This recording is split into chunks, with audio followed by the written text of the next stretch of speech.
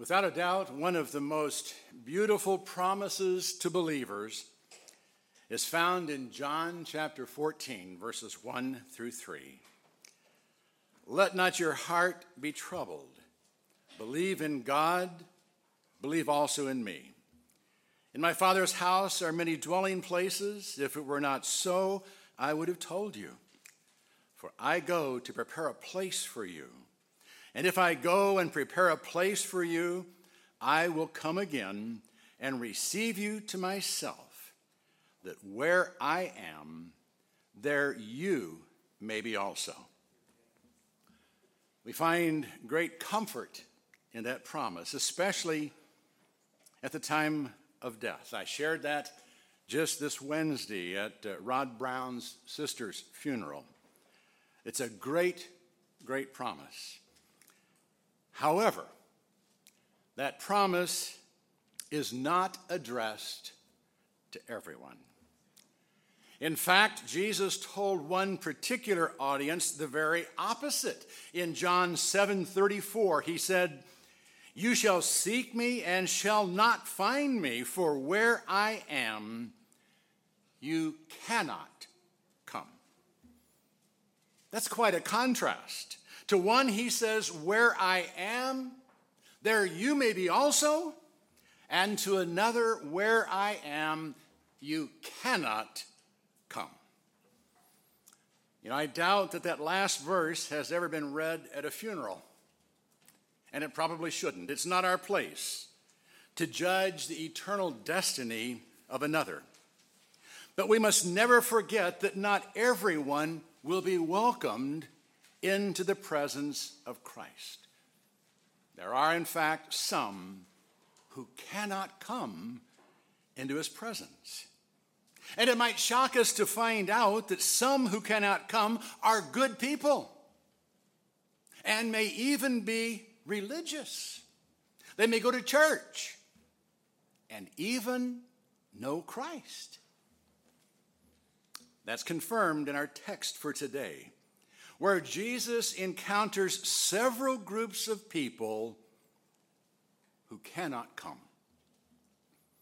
Before we look at them, let's recall the setting. Jesus is in Jerusalem during the Feast of Tabernacles, 6 months before his crucifixion. The Jewish leaders have committed themselves to killing him, but now he's in the temple, openly teaching the people.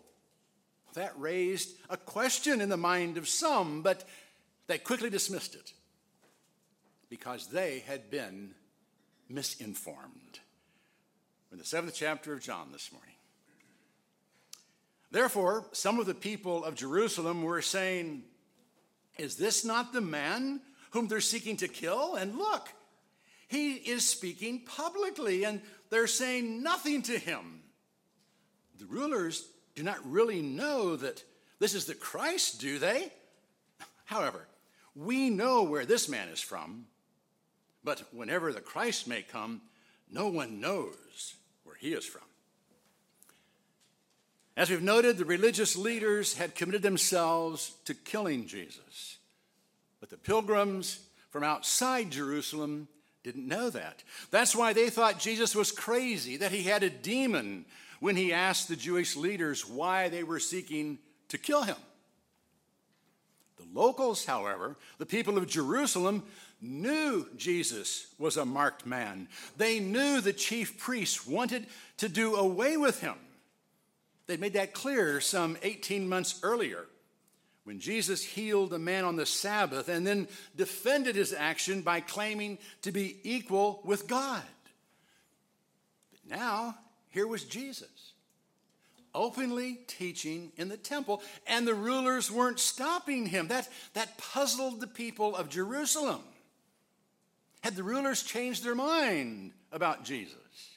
Had they decided that he was the Christ after all? Was this why he was being allowed to teach? Well, that led some to begin to wonder if Jesus might not be the Christ. But they immediately dismissed the idea because they had been misinformed about the Christ. Wait a minute. We know where this man is from. Everyone knows he's from Nazareth in Galilee. He's the carpenter, the son of Mary and Joseph. He can't be the Messiah. They said that because the rabbis taught that when the Messiah came, he would appear suddenly and mysteriously. No one would know where he'd come from. They even said 3 things come wholly unexpectedly: the Messiah, a godsend, and a scorpion. It was this expectation that Satan was playing on when he told Jesus to jump from the pinnacle of the temple. That's the kind of Messiah they were looking for, not one who walked into town from Galilee. So they dismissed Jesus. They had been misinformed. Now, that is certainly a frightening thought. Someone dismissing Jesus because they have been misinformed. That means we must be very careful to teach accurately the truth about him and be very clear about what he said he would do and would not do for us.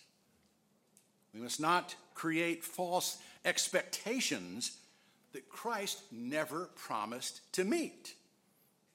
For example, we must not teach that Jesus will give us everything we ask for and that all our problems will go away if we'll just believe in him. You know, those who are taught such are going to be disappointed. And their disappointment will no doubt cause many of them to reject him. And obviously, if someone rejects Christ because he has been misinformed about him, he'll not be able to come into his presence. You know, perhaps the Jerusalemites would have actually concluded Jesus was the Christ if they had not been misinformed about him, or if they had been diligent enough to check out what they had been taught. If they had done so, they would have discovered that Jesus perfectly fulfilled the prophecies concerning the Messiah, and that what the rabbis were teaching was not from God's word. We must be very careful that we teach nothing but the truth. Truth as revealed in God's word. Because people's eternal lives are dependent upon it. And we must check out what we've been taught, because our salvation may be in jeopardy if we've allowed things that are not true to hinder our response to Christ. Those who are misinformed and therefore reject Jesus will not be able to come into his presence. Neither will those who really don't know God. Let's read on. Jesus therefore cried out in the temple, teaching and saying, "You both know me and know where I am from. But I have not come of myself. But he who sent me is true, whom you do not know. I know him because I am from him, and he sent me." They were seeking, therefore, to seize him, and no man laid his hand on him because his hour had not yet come. Jesus knew what the people were saying about him. He knew they were rejecting him because on the basis of what they had been taught, they had concluded that he could not be the Christ. He therefore cried out with a loud voice, "You both know me and know where I am from. You know I am Jesus, the son of Joseph and Mary. You know I am from Nazareth, that's true.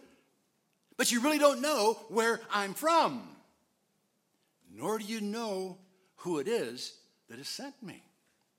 I have not come on my own. I'm not some frustrated carpenter who decided to hit the road with some messianic claim. No, I've been sent. And the one who sent me is true. But you don't know him. I know him. I came from him. And he sent me to you. But you don't know him. They understood what he was talking about, but they didn't like it. They tried to seize him, to shut him up, but they couldn't because his hour had not yet come. How they were prevented from seizing him, we're not told. It may have been something to do with the attitude of the multitude, which we're going to look at next. But it was obvious that the Jewish leaders did not like what he had just said. And what was it he had said? He said they did not know God. They thought they did. They knew some facts about God. They were very religious people. They faithfully went to the temple. They said the right things and did the right things. They claimed to be the people of God. But they really didn't know God. They knew about God, but they didn't really know him. If they had, they would have recognized Jesus as his son. But they didn't. And that's true of many today. They know about God. They know about Jesus.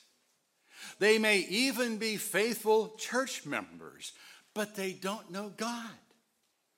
Not really. They haven't entered into a personal relationship with their Creator.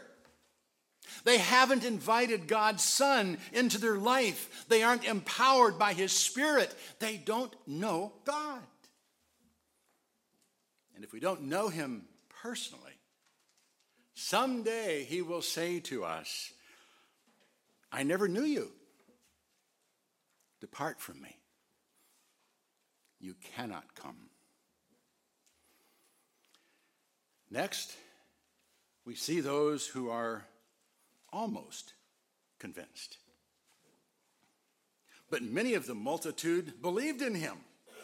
And they were saying, when the Christ shall come, he will not perform more signs than those which this man has, will he? The Pharisees heard the multitude muttering these things about him. And the chief priests and the Pharisees sent officers to seize him. At first glance, it appears that many who were there were professing faith in Christ, that they were accepting him as the Messiah, the promised Redeemer, the Son of God, and finding salvation through him. But is that really the case? I don't think so. They were beginning to believe in him. They were forming favorable opinions about him. They had seen him perform signs and miracles and had begun to reason that surely the Messiah wouldn't perform more signs than this man. But they still thought of him as just a man. They never came out and confessed him as the Son of God. They toyed with the possibility. They were headed in the right direction, but as far as we know, they never got there. It appears that they remain people who were almost convinced. And there are a lot of people like that today. They're moving in the right direction, but they never seem to get there. Something always stops them from taking that crucial step. They come to the right conclusions about Jesus, but they never act upon them. And that leaves them in a precarious position at best. If you are reasonably sure about Christ, take the step of faith and commit yourself to him. Only then can you be sure he's your Savior, and you won't have to worry about being almost saved. Finally, we see those who wait too long. Jesus therefore said, "For a little while longer I'm with you. Then I go to him who sent me. You shall seek me and shall not find me. And where I am, there you cannot come." The Jews therefore said to one another, "Where does this man intend to go that we shall not find him? He's not intending to go to the dispersion among the Greeks and teach the Greeks, is he? What is this statement that he said, 'You will seek me and not find me'? and where I am, you cannot come. Jesus made it clear that he would be available for a little while longer, but would soon be going back to him who sent him. After that, they would seek him, but wouldn't find him. They would want to join him, but would not be allowed to do so. Now, this confused them. Where's he going that we won't be able to find him? Is he leaving Palestine, going to the dispersion, other lands where Jews have been dispersed over the years? Is he going to the Greeks? Surely not. They missed the point entirely. Jesus was telling them he was going back to the Father. And if they didn't accept him as the Son of God who had been sent to save them from their sins, they would not be allowed to follow him into the presence of God. Someday, he says, you'll seek me. You'll want me to save you. But it will be too late. You'll have waited too long. They didn't understand what he was talking about, but we do. We realize that if we wait too long, we will lose the opportunity to accept Jesus as Savior. If we wait too long, we won't be able to join him in the presence of our Heavenly Father. And if we wait too long, he will be our judge and not our Savior. So we better accept him now, while we still have the opportunity. Let's not allow misinformation to keep us from embracing him. Let's not settle for head knowledge about him. Let's get to know him intimately as Savior and friend. And let's not stop halfway there. Let's do whatever we must to express our complete faith and trust in him. And by all means, let's not wait too long. We don't want those words, "You will seek me and shall not find me, and where I am, you cannot come," to apply to us. Let's seek him now, while he may be found. Let's be persuaded to accept his invitation to come to him now, while the invitation is still open. Let's not remain almost persuaded to respond, because to remain almost persuaded is to remain